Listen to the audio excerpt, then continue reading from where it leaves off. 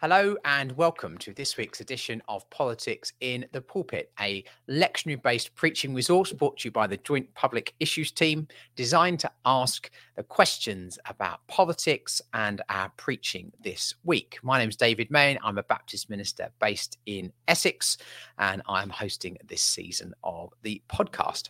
Each week, I have the privilege of talking with a different guest from a different space on the ecumenical and political landscape. And today, I am delighted to introduce to you an all-round good egg, Baptist minister and Faith and Society team leader for the Baptist Union, Diane Watts. Diane, hello. Hello, and thank you. A great introduction, an all-round good egg. That's what I like to hear. Thank you very much, David. Nothing to live up to there then. Absolutely. Well, we're very pleased that you're here. Oh, it's been absolutely delightful. I just love this series. You've been all doing a fantastic job, really challenging. So I just want to thank all the people that have been involved in this because I've loved them. Thank you. Oh, can I go now? Yeah. So politics in the pulpit, is that a natural thing for you? How do those two things tie together in your mind? Well, for me, I don't see delineation at all between faith, action, who we are, how we talk to each other. I have to say these verses today, the passages today really speak into that. Actually, I think all life is political. I have to put my hand up to, before I became a Baptist minister, I actually taught politics for a little while, so quite a long while actually. And you get the macro politics, but you also get micro politics and teaching, or being in any institution. Actually, you get politics. So to say there's no politics shouldn't be in the pulpit feels a little bit of anathema. Now, I also recognise that could be a great discussion. So I would love to be able to engage with people on that too. But I think it's really important that we are grounded in our where God has placed us. And I'm excited about where God has placed us and what God has called us to. So long answer, but yes, go for it. That's great. We love that. And I think you might be our first politics teacher on the podcast as well. That's a bit scary now. We're very pleased to have you here. So from your context then, either as Faith and Society team leader, wider Baptist movement, or indeed from your previous work with the Church Urban Fund, what do you think are some of the key justice issues, political events that are around at the moment? What's big on your radar? Oh, wow. What's not big on my radar? And I think in some ways, I want to pick some of this up in these passages, because there are so many huge issues that we deal with. I wonder, I don't know, I wonder over the last 18 months whether a good number of people who are listening or engaging with some of this have just gone, I can't do this. I can't read the news anymore. I want to just turn it off. It's all too much. And I think that there is something around that. But the issues don't necessarily go away. So some of the big issues for me is I've been quite involved with helping some of the response around people trafficking.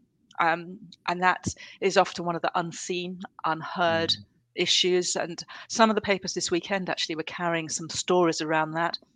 The asylum work, all of these things interlink, by the way, nothing's separate. There were stories again about some of the children that are being brought into this country at the moment and what's happening to them, leading, that's a question around asylum, and then into people trafficking. So there's a lot around that. And none of this can be outside the context of our international affairs. So climate change is creating a new world, new conversations. COP26 next week is not a one-off, it's part of an ongoing conversation. So, and just if we look at other countries around the world, I was looking at some of the stuff around Sudan this week, and the pro-democracy protesters saying, what they want and what the response has been there. So, and of course Rishi Sunak this week on Wednesday. There's a lot going on. And from my space within our context with Faith and Society, we have been very involved in some of the justice issues. Some of you will have been hooked into the Sam Sharp lecture last week and looked at some of the racial justice things. So lots of questions. None of us got answers. We're just walking this through together and going, okay, how might this look? What can we learn from each other? That's the important. What can we learn from each other? Yes, so that was a long question, a long answer, wasn't there? No. It's good. So there's you mentioned, I think, two big things that kind of form perhaps the pillars of the politics of this week. Yeah.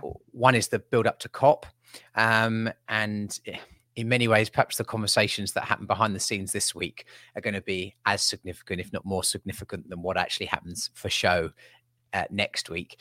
And then, of course, the budget as well, with all the various pressures and questions that come with that as well. And it's going to be a very interesting time in Westminster and beyond.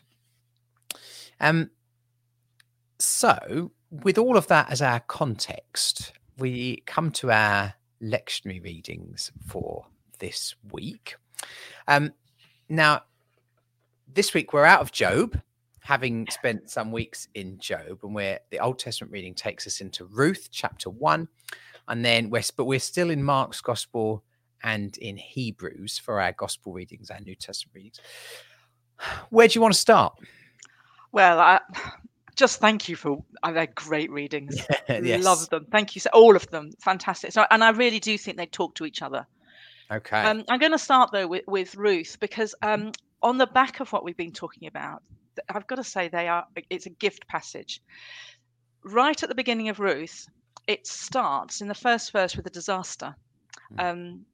And often we rush the story of Ruth because we rush to the wider story of Ruth and Boaz.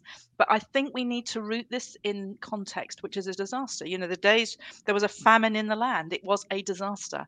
And I've been looking at some of the pictures of people in South America recently walking from, I think it's from South Mexico towards the American border, the US border. But they've come from disaster areas in other parts of South America. We're seeing very similar things happen in other parts of the world. So when you're looking at COP26, you know, this is grounded in a disaster. The story of Ruth is grounded in a disaster. So, yeah, it's not small. This is a significant event for the people here. So, and of course, you know, there is the one we haven't mentioned, obviously, is the pandemic. You know, that COVID is still raging, and it's raging not just in our countries, but in countries of Eastern Europe too. There's disaster for many people. So I think context is really important in the story of Ruth, and it would be very difficult, I think, to preach from any of these passages without an acknowledgement of context. And that's where the politics comes in. Yes, I think Ruth's quite interesting in that respect, isn't it? So I know it's a favourite of lots of Christians, and in the midst of particularly sort of the Old Testament and war and the threats of war and trickery and trickery with brothers and sisters and genocide and reprisals, and the Book of Ruth can be seen, or I think is often seen and preached, as sort of an island of tranquility in the midst of all that. But actually, I don't think it felt like that to the people in the Book of Ruth at all. And as you say, we often skip most of chapter 1 and we go straight to the bit where Ruth says, you know, I'll come with you. But all that goes before that is devastating. Yeah. And it's so easy to miss that. And this isn't light relief from the other bits of the Old Testament. Far from it, actually, in all sorts of ways. No, absolutely. And I think that's the whole thing with it. Goes straight from that disaster to naming the reality. And what happens in Ruth is that it names people. Those first 5 verses of the Book of Ruth names people who aren't actually central in the story. Although obviously Ruth and Naomi are mentioned here, but there are others as well, and they're mentioned more than once. They're named more than once. And I think that very often, when I said earlier about we often switch off the news, we can't cope with it. And I think that I've certainly done that, absolutely honest. But in those stories, there are people to be named.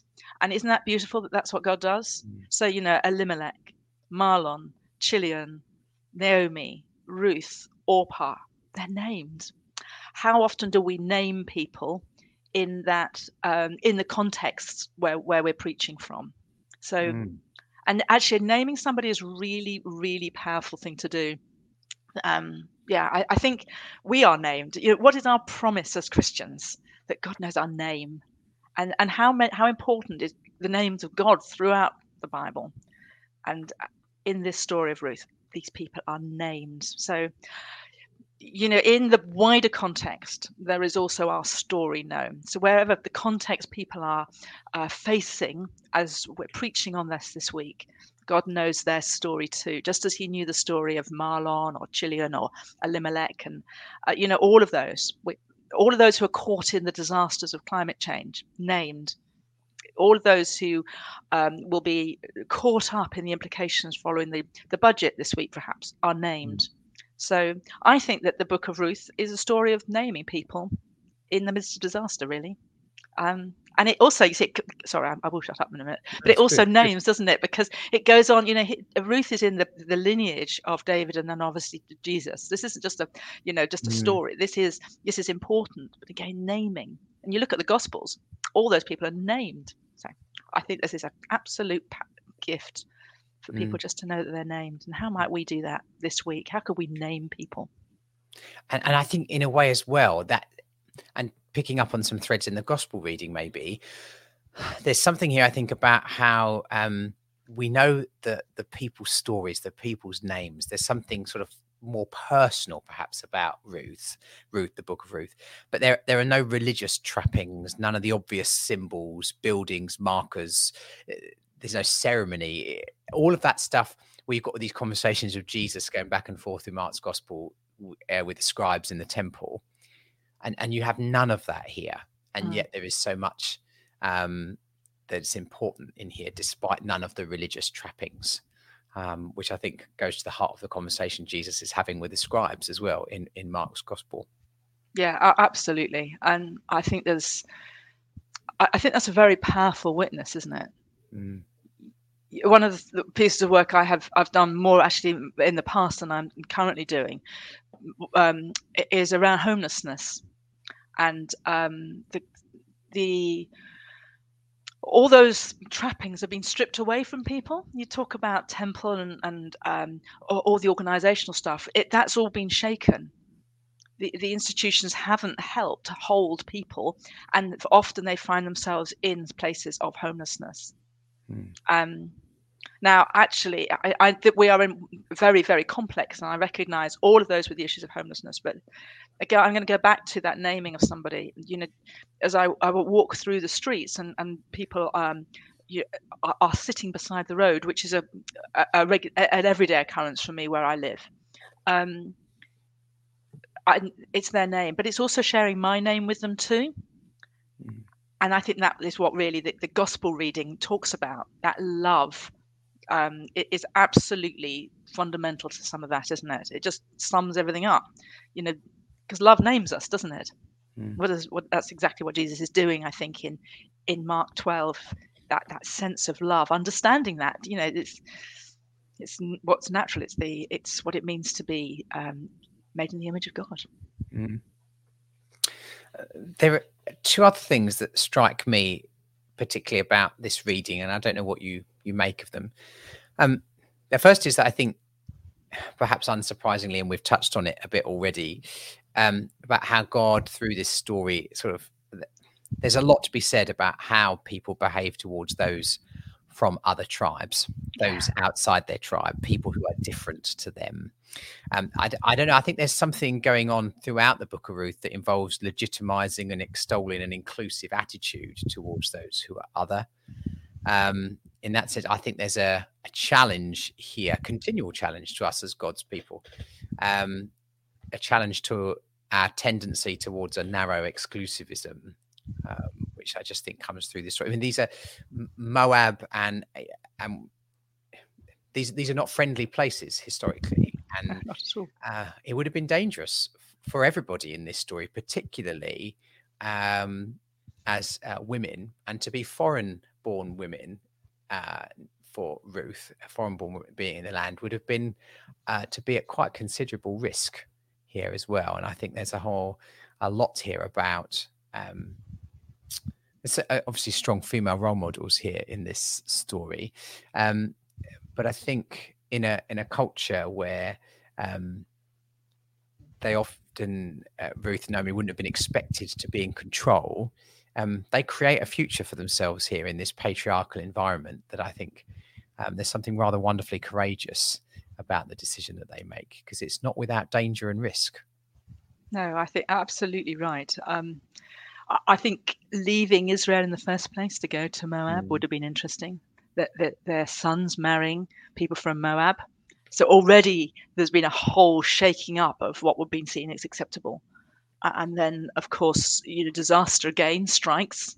The disaster of famine initially, and then the disaster of death for the three men. And two women left together, or three women originally. I don't want to lose Orpah in this story, but women left to their own devices in many ways. And they are essentially homeless at this point. I've just talked about homelessness. Naomi and Ruth are homeless and they're on the move. We're talking a little bit, I think you may have mentioned, about the bill around asylum seekers going through Parliament at the moment. That all of that it's just a reality of life. And I'm going to be honest, I'm not sure Naomi would have been much fun to be around.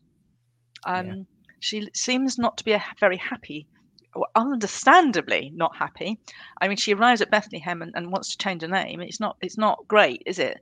I mean, I know I'm pushing on, so that'll be for next week. But I think that sense of strength of this just strength of character, which chooses to continue to walk in a situation where it would have been so easy for Ruth to go home.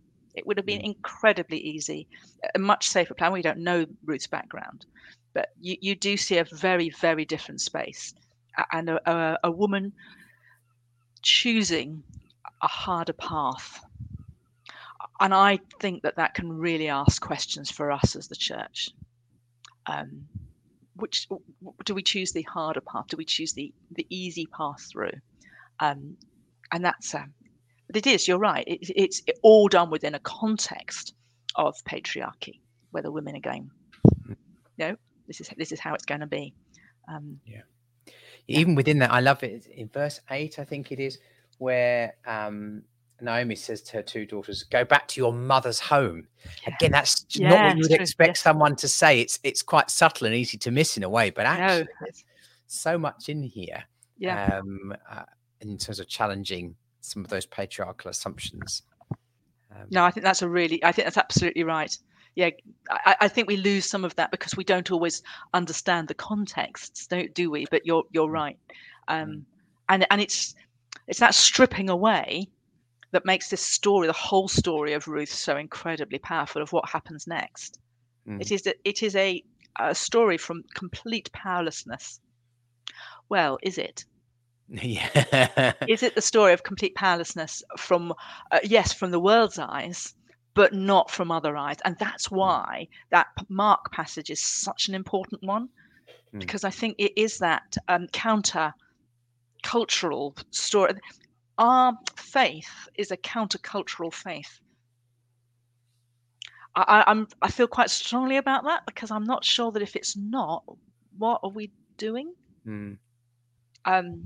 And we're running it in the story of Ruth and the story of Naomi. It's countercultural. In the story of what Jesus talks about in Mark, it's countercultural. It's powerfully countercultural. It's revolutionary countercultural. So I think it's exciting in that sense.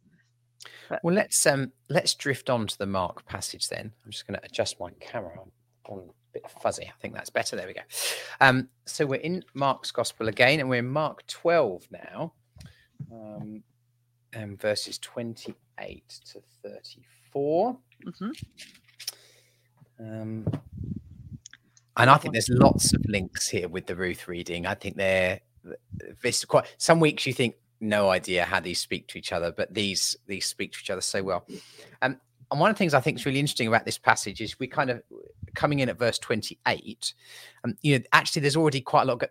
A debate is already in progress. We're joining a conversation midway through here. It's almost sort of the climax to the debates in the temple, really. But it's not entirely hostile in comparison to the rest of the conversations Jesus has in the temple. The dynamic feels a bit different here to me. I don't know if you pick this up. It's not entirely hostile. It feels a bit more of there's cut and thrust here it feels like there's acknowledgement of good arguments, and that's just slightly different to some of the Yeah. other encounters.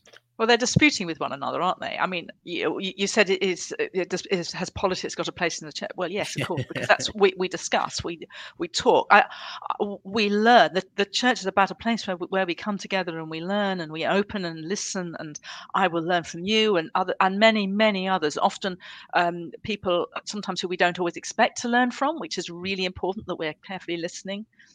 I love that. Disputing is a bit of an interesting word. Yes. I really hope they're not shouting from their own corner, because sometimes does disputing mean listening? In our House of Parliament today, are they listening, or are they facing and disputing? Or often it's an interesting word.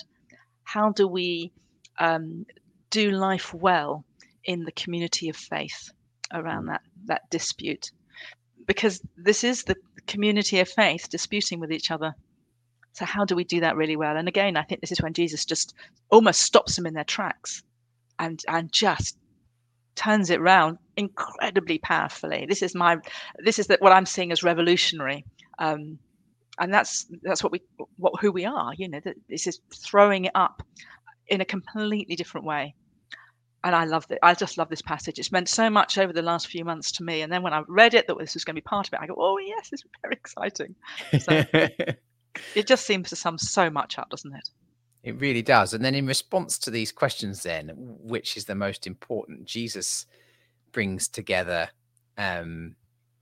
both the love of God, say from Deuteronomy 6, but then couples it with the love of neighbor, which we find in Leviticus 19. So these two separate commands coming together. There's no love of God except in love of the other or another. I think it's easy to miss as Christians. I don't know. Certainly, I think it's easy for me to miss. Actually, these two things didn't automatically come together before Jesus put them together for them. And they were two separate schools of thought, ways of thinking. Perhaps even you would have had sort of two streams of community, one that would have focused more on one and one that would have focused more on the other. But actually, here's Jesus saying these two things are crucial and sort of flip sides of the same coin. And I think actually what's interesting is the word neighbor here. And I don't know, obviously the meaning will have changed over time.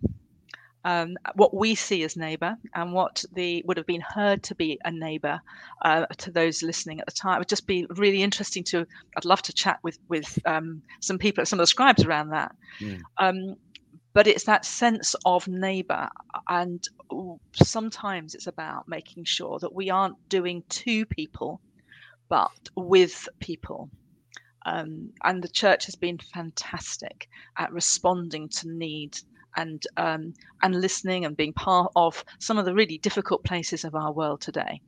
But I think the most powerful comes out of that being with neighbor, because it comes out of love that God has first for us. Therefore, we are the same as, we are partnered with. So when I walk down the road and I see somebody who doesn't have a home to live in, or for whom life is really tough, do I see that as that level of equality in God's eyes? To love our neighbor as we love ourselves. That's a biggie. That's a real biggie, because sometimes there are times when we can be very we may have our base, our foundation shaken a little bit by our own self-image. We're not always very kind to ourselves, but you know how much God loves us. It's just and I think there's something about in the Ruth story that we can pick that up. That power of what Ruth was doing in walking that journey with Naomi, saying, "Oh no, I'm going to go wherever you go. I'll do your Lord will be my Lord, your God will be my God." That's incredibly powerful and very, very confident. And I wonder whether loving our neighbor from that space, even when Naomi was really miserable, might be easier. Does that make some sense? Yeah, it's really interesting. I do think this is a real challenge when we'll have that, as when you love your neighbor as yourself. Because I often find, I don't know how you find this preaching you almost have two very different groups of people in the room, and often I'm not sure people need to be told that they're messed up. I think people realize they're messed up, and in fact, if anything, being told that they're loved is far more important. And so I think because I think a lot of people aren't very good at loving themselves in this way, and I think finding another way of processing that, I think, is really important, because otherwise the temptation is to be really simplistic with it and say, well, I don't like myself very much. Well, in which case, what's my reference point for how I've got to be towards other people? Which I think is quite interesting. What do you make of verse 34? It says towards the end here, it says, Jesus saw that he'd answered wisely, and he said to him, you're not far from the kingdom of God. I think this is perhaps the most really interesting bit in this passage. He's almost there, but not quite. I mean, what do you make of that? What do you think the not quite is here? Well, I think it goes back a little bit to what you see when you see Jesus standing in the synagogue right at the beginning of his ministry and talking about how we treat others. You know, that I have come that the blind might see, and the kingdom of God is at hand. And it's that this is what is. This is the reality. We see in a mirror dimly, but then we will see face to face. And there's something about that here. Mm-hmm. This is why I think the Hebrews passage is actually really important. Sorry, I'm jumping, aren't I? No, that's good. But that Hebrews passage seems to sort of fill in the gap. No, there's no gap, but you know that it fills in some of the context of that. You know, that because it points us beyond our limitations to the one who is. And it almost feels like in that, you know, you're not far from the kingdom of God. Well, you are striving in your limitations, but in the kingdom of God, nothing limits us. It takes us to Jesus. And I think that that's incredibly powerful space. You know, where we take our eyes off our inabilities to live well to Jesus, who is all in all, the great high priest. And so I think that there's something around that. It's about a letting go and about allow it, you know, that sense of the high priest. I think Ruth gets it a bit. You know, your God shall be my God. May the Lord do thus to me, she says. And I think we see that here, you know, in Hebrews. This is the high priest. You know, Christ doesn't exist in some sort of fairy tale where we don't have to think about our difficulties and I don't have to look at the news and all the rest of it, face the nasties. This is Christ dwelling in the difficulties, in the famine, in the sadness, the horror of death, and then and talking about love. The great high priest talking about love. I mean, how exciting is that? What a message! You know, this is what we're about, isn't it? This is why we get up to preach each week, because of that is the promise. Otherwise, it would just be you know, you might feel better if you do this sort of thing. And this is the great high priest, the one who is named as the high priest. And it's wonderful to have somebody, to have the Hebrews passage brought in as an integral part of our conversation. I have to confess, the last couple of weeks I've not been very good at that, and sort of I'm not really sure what we'll do with Hebrews at the end. So it's really good to draw that link more explicitly today. So thank you. I wondered whether there's something in that verse 34 about just how sort of orthodoxy and getting the questions right isn't enough. There is something here about justice for our neighbour. You can't do that while being part of the system, and the scribes were part of the system that involved exploiting people and the like. And you know the right answers. As actually so many encounters we read in the Gospels, you know the right answers, but now you need to go and do it. I just wonder whether, for me, that's what I was pondering with that. But I prefer your answer. No, I like that. I think that idea of getting the right answers. I know I've talked a lot about homelessness today, but I think it's the same for so many other issues. You know, what is the right thing to do here? You know, we'll see it with. I think there'll be a lot of conversation after the budget on Wednesday. Huge amounts of conversation around the COP and the other thing. What tell us what to do? You know, how do we do this well? What can we do with that? And I think again, it's that sense of, okay, well, actually sometimes we won't get the right answer, maybe we'll get the question wrong. Mm. Do you know, I think it's okay to get the question wrong. If at some stage I sit down on the street beside somebody and just say, tell me your name. My name's Diane. What's yours? And I know I will get things wrong. It's that, it's the grace that we see in Jesus, who names things in truth. And I think those two things together, the grace and the truth sitting side by side, is what we see in the high priest, because it's in him, which means that, I don't know, well, my questions probably need to be much simpler. What's your name? Mm. I like that. And as you say that, understanding our limitations and our need for that grace and that truth is such an integral part of that, isn't it? I can't fix everything. I can't get everything right. But actually not trying because I'm not going to get everything right is not the appropriate response. But actually I can sit down and say, tell me your name, what's your story? And then again, through relationship, change occurs in us and, God willing, around us too. Which is the story of Ruth and Naomi, isn't it? That change occurs through relationship. That's exactly it. Yeah, absolutely. Okay, and it's a long journey. It's a long, hard journey. There's no quick fixes. It's like when you're looking at something like COVID, the hope has been through the vaccination. And we were hoping that by get everybody vaccinated and we'll all be back for Christmas. But it's not always looking like that, and it's certainly in some parts of the world it's not looking like that. There are big questions still being asked. So I think there's a whole range of this long journey, and not saying, right, give me the quick fix. And that's why that Hebrews passage is so important, because we look beyond ourselves. We have to go beyond ourselves, because otherwise we'll be just incredibly disappointed. Love the Lord your God with all your heart, with all your soul, with all your strength, and with all your mind. Biggie. It's a real biggie. Amen. Is there anything else on any of the passages that you particularly want to put before us as we drift towards a conclusion? I think we've covered quite a lot of it. No, I think that sense of mutuality, and I just love the idea that we will be together, reflecting on these verses this week.